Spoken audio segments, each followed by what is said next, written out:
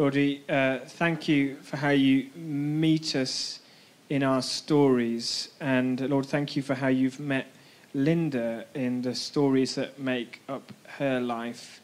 And Lord, as she shares about family, about how we are the way we are, and how our emotional health is so linked to our families of origin, how we were formed there. Lord, would you be with her and give us ears to hear and soft hearts to curiously ponder the words that Linda shares. Be with her, Lord Jesus. Come, Holy Spirit. Amen. Thanks, Nathaniel. Well, good evening, everybody. How are we all doing? It's very dark out there, isn't it? Definitely getting to that season. You can definitely tell the clocks have changed, can't you? Yeah, so it feels very dark. Anyway, welcome, especially welcome to those of you who are joining us from Germany and the Netherlands and elsewhere in Europe. You are very welcome. We are continuing, as Nathaniel said, our journey through this book, Emotionally Healthy Church, and we're really trying to think about those things which get in the way of our ability to love Jesus well and to love each other well. And today we're talking about breaking the power from the past. Guys, I've realised I've left my thingamajiggy down there. Could somebody... Thank you. Thingamajig, thank you. I believe this is going to magically change the slides for me, which is amazing, isn't it? Look at that.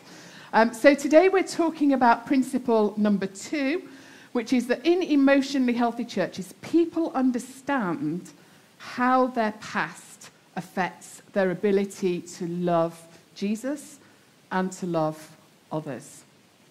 So I don't know whether you've ever thought about this, but how was your family? Were they amazing? Amazingly good? Were they mediocre? They did some good things and some bad things? Was your family of origin something that you would rather forget? I guess for most of us, there's probably a combination of all of those things. There were some things about family which are amazing. There were some things about family which are hard and don't particularly like to remember. And then there's a load of stuff in the middle. So today, this is what we're going to be thinking about. So there might be some stuff in here that's a bit triggering for you. So just a little bit of a warning. It's a sensitive subject that we're kind of talking around.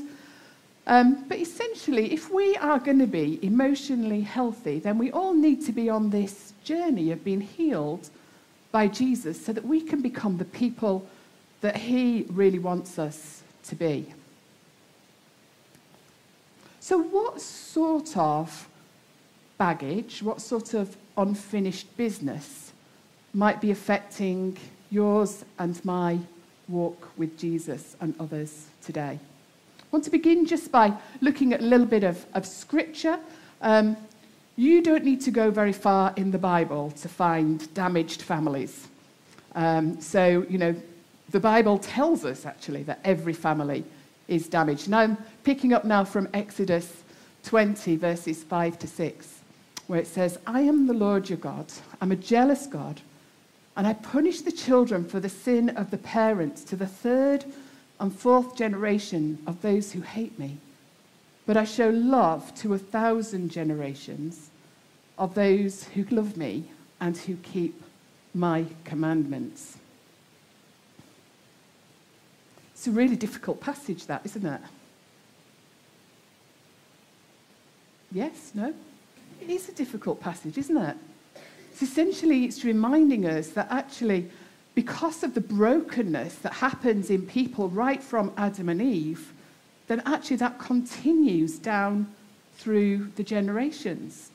We like to think of God as a loving God, and indeed he is, but it wasn't God who brought evil and difficulty into the world, but we live with those consequences, and because of that we live with the sin of the generations of the father.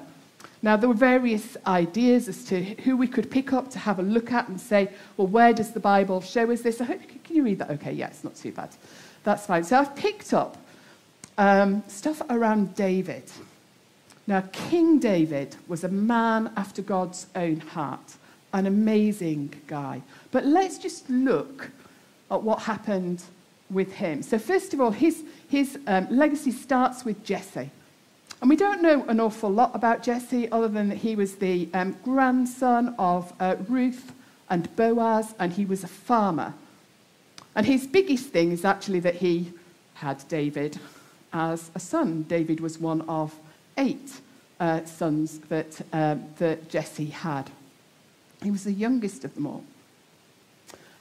I remember when I was a Christian, when I was a little Christian, like growing up, knee high to the grasshopper, I suddenly began to, you're taught about David, aren't you, in Sunday school, and you learn about David and Goliath, and you learn that he's an amazing guy.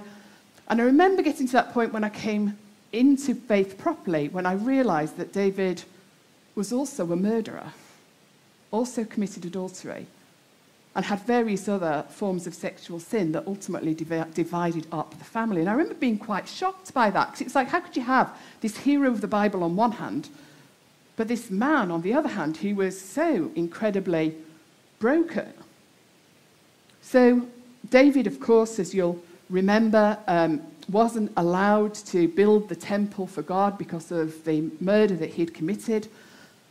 And so David then has Solomon. Solomon is his son. And the Bible tells us that his heart was not fully devoted to God.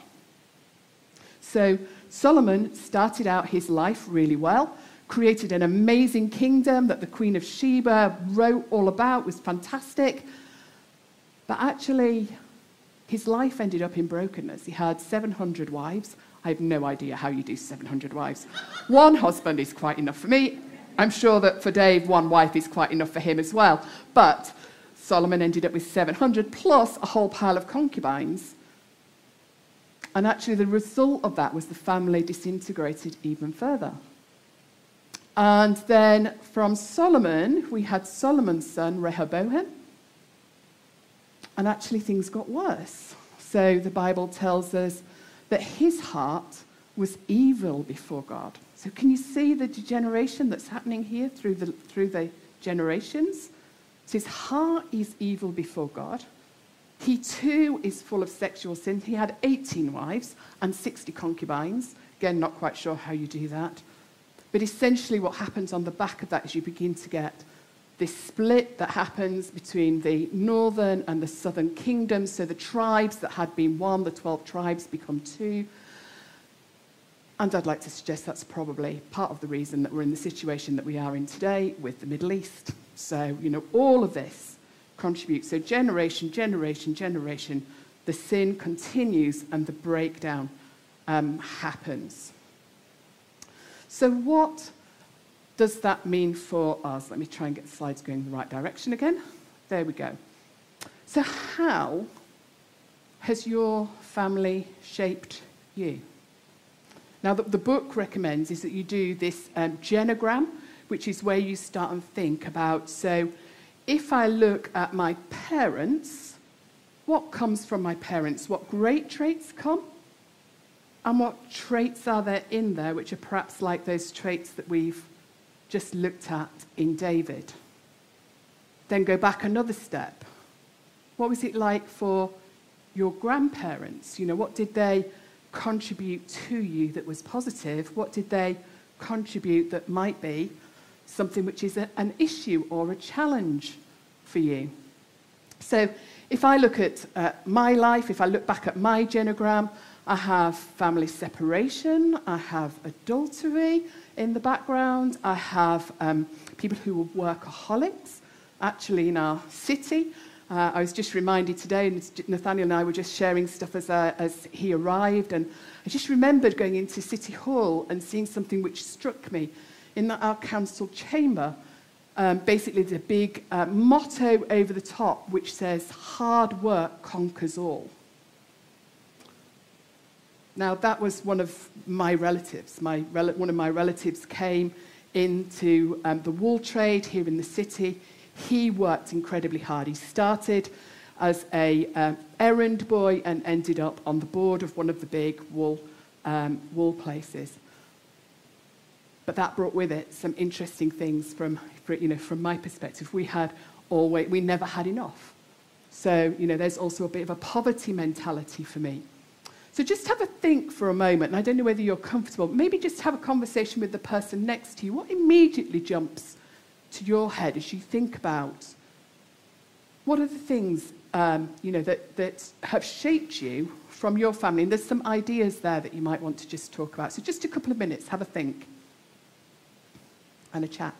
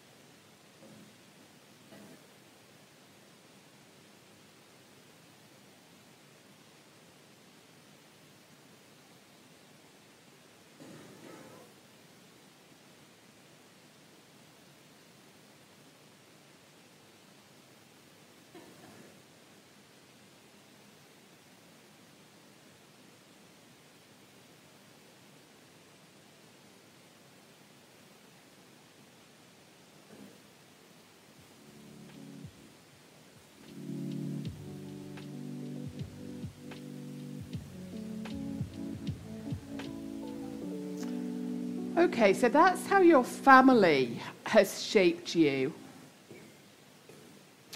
What about other influences that you might have had in your life?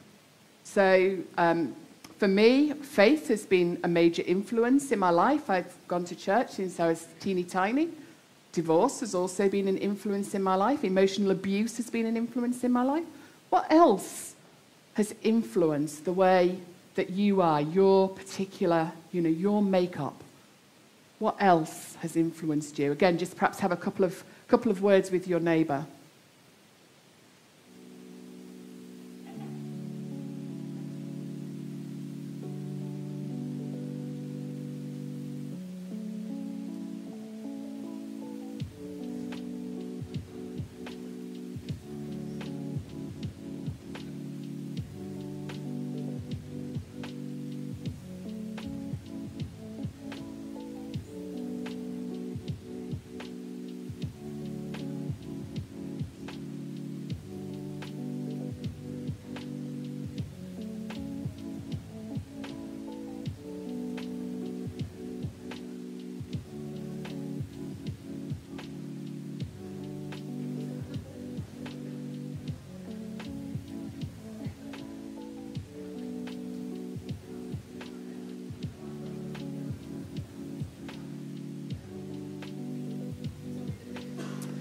And then let's bring it round to a so what?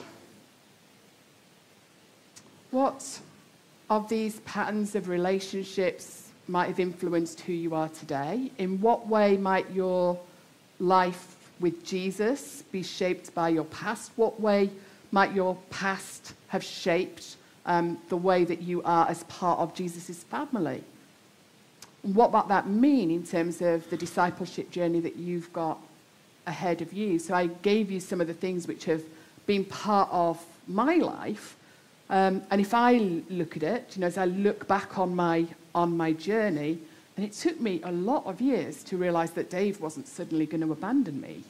That whole abandonment thing had a big impact on me as an individual, but also actually as I moved into being older and being married, there was a sense of, as I'd been abandoned as a little one, then actually maybe Dave was going to do that. And as you become into those stages of having children, you become more vulnerable almost, don't you? So, that was a really big tendency for me. I had a tendency, because of others within my family, to overwork. This whole sense that work was a really good thing. And work is a good thing. With everything that we pull out here, you've got balance, haven't you? Because actually, if I hadn't worked, I would certainly not be doing this here. And I've needed to work really quite hard at that stuff because of my background.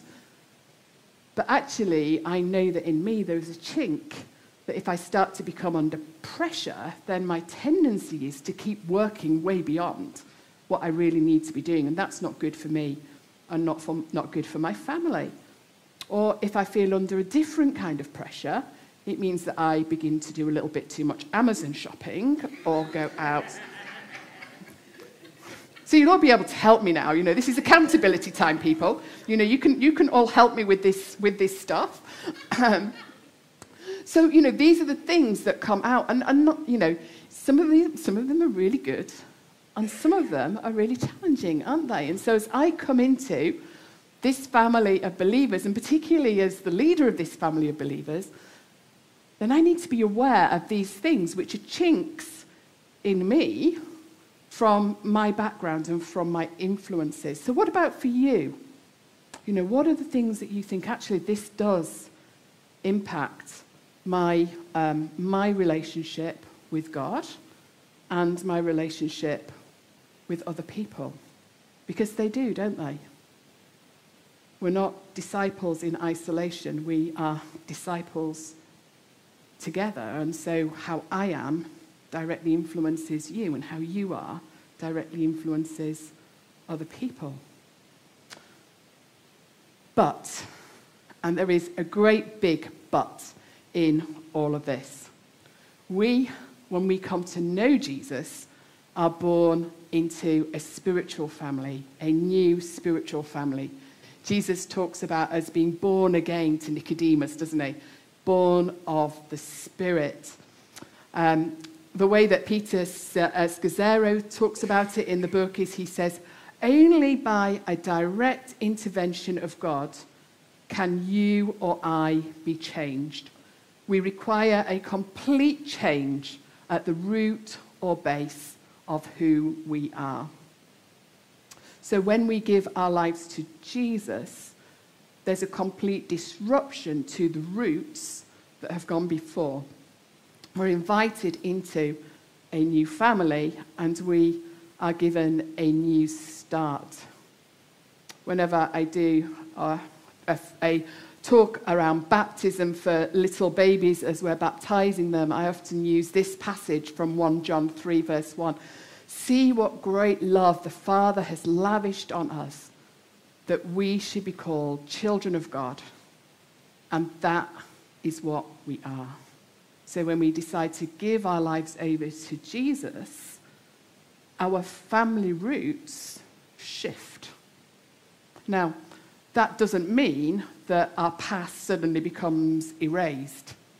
Sadly, for some of us, it'd be great just to have all of that past gone, wouldn't it? And to just have an absolute brand new. But actually, God cares too much about us to do that. We are given a new start, but we come into that start as like new babies. And we need to be taught everything we need to learn. And it's a different way of learning. It's a different way of living, a different way of life. And we all come into this change with broken bones and wounds and scars from life. And God's intention is that we get healed through our journey with him. Our wounds get sorted out, we get stitched up, our legs get pots on, and those kind of things. But actually, the scars remain. And so as we begin to be disciples of Jesus, and we begin to be part of this family that he's invited us into, then we do well to reflect on the positive and negative impacts on our family, because then we can understand how we relate to others. So, interesting scripture from Mark 3. This is one that always kind of gets you a little bit when you read it, particularly if you are a mum, I think. Jesus has been really, really busy, and his mother and brothers are at the door, and they're really concerned about how Jesus is doing, and probably, doing the sorts of things that we might do. I'm doing it particularly to my son at the moment, who I know is burning loads of midnight oil, and I'm saying to him, you need to rest. You know, you've got to stop every now and again. You cannot go 24/7. He's working in the UK, but working US time and UK time at the moment. So, you know, you have to rest, and if you don't, you're going to burn out. So I think his mom was going with really good intentions, and, you know, bless him, Jesus says, who is my mom? Who are my brothers? And then he looked around, and he saw those seated in a circle around him. He said, here are my mother and my brothers. Whoever does God's will is my brother and my sister and my mother. So we are born again by the Spirit of God. We are given these new roots, but we are reparented into a family that is the local church. And as we begin our journey of being discipled, then actually we have to realize that that takes some time. It doesn't happen immediately. Again, sometimes we kind of wish it would, don't we? You know, so go from here to here in like fractions of a second. And, you know, sometimes Jesus does that kind of healing, but often most of the healing comes in the process of being healed, and most of the learning comes in the process of being healed. But then one of the really important things that I learned again quite early on particularly in my leadership journey, was that broken people break people. So as I'm going through my journey of Jesus graciously healing me, I have to be really careful that what I'm not doing is breaking somebody else further because of the brokenness that I've got inside of me. So when we gather together in our different worshiping communities, our small groups, our community meals, then I know that most of us try very hard to put our best sides on. But then we have to remember that sometimes when we come under pressure, when other people come under pressure, then actually that brokenness does show through, and that can make it really quite difficult. But we have to help and support each other as we go along this journey. And this is this whole concept that Scazzaro says about being reparented through the church. So it's remembering that now, because of who Jesus has made me, the most critical factor in my identity is not my birth parents, but actually it's my identity as a child of God. The church becomes the place where we help each other, we hold each other accountable, we have some amazing conversations of encouragement, we have some other conversations of challenge and some other conversations of concern.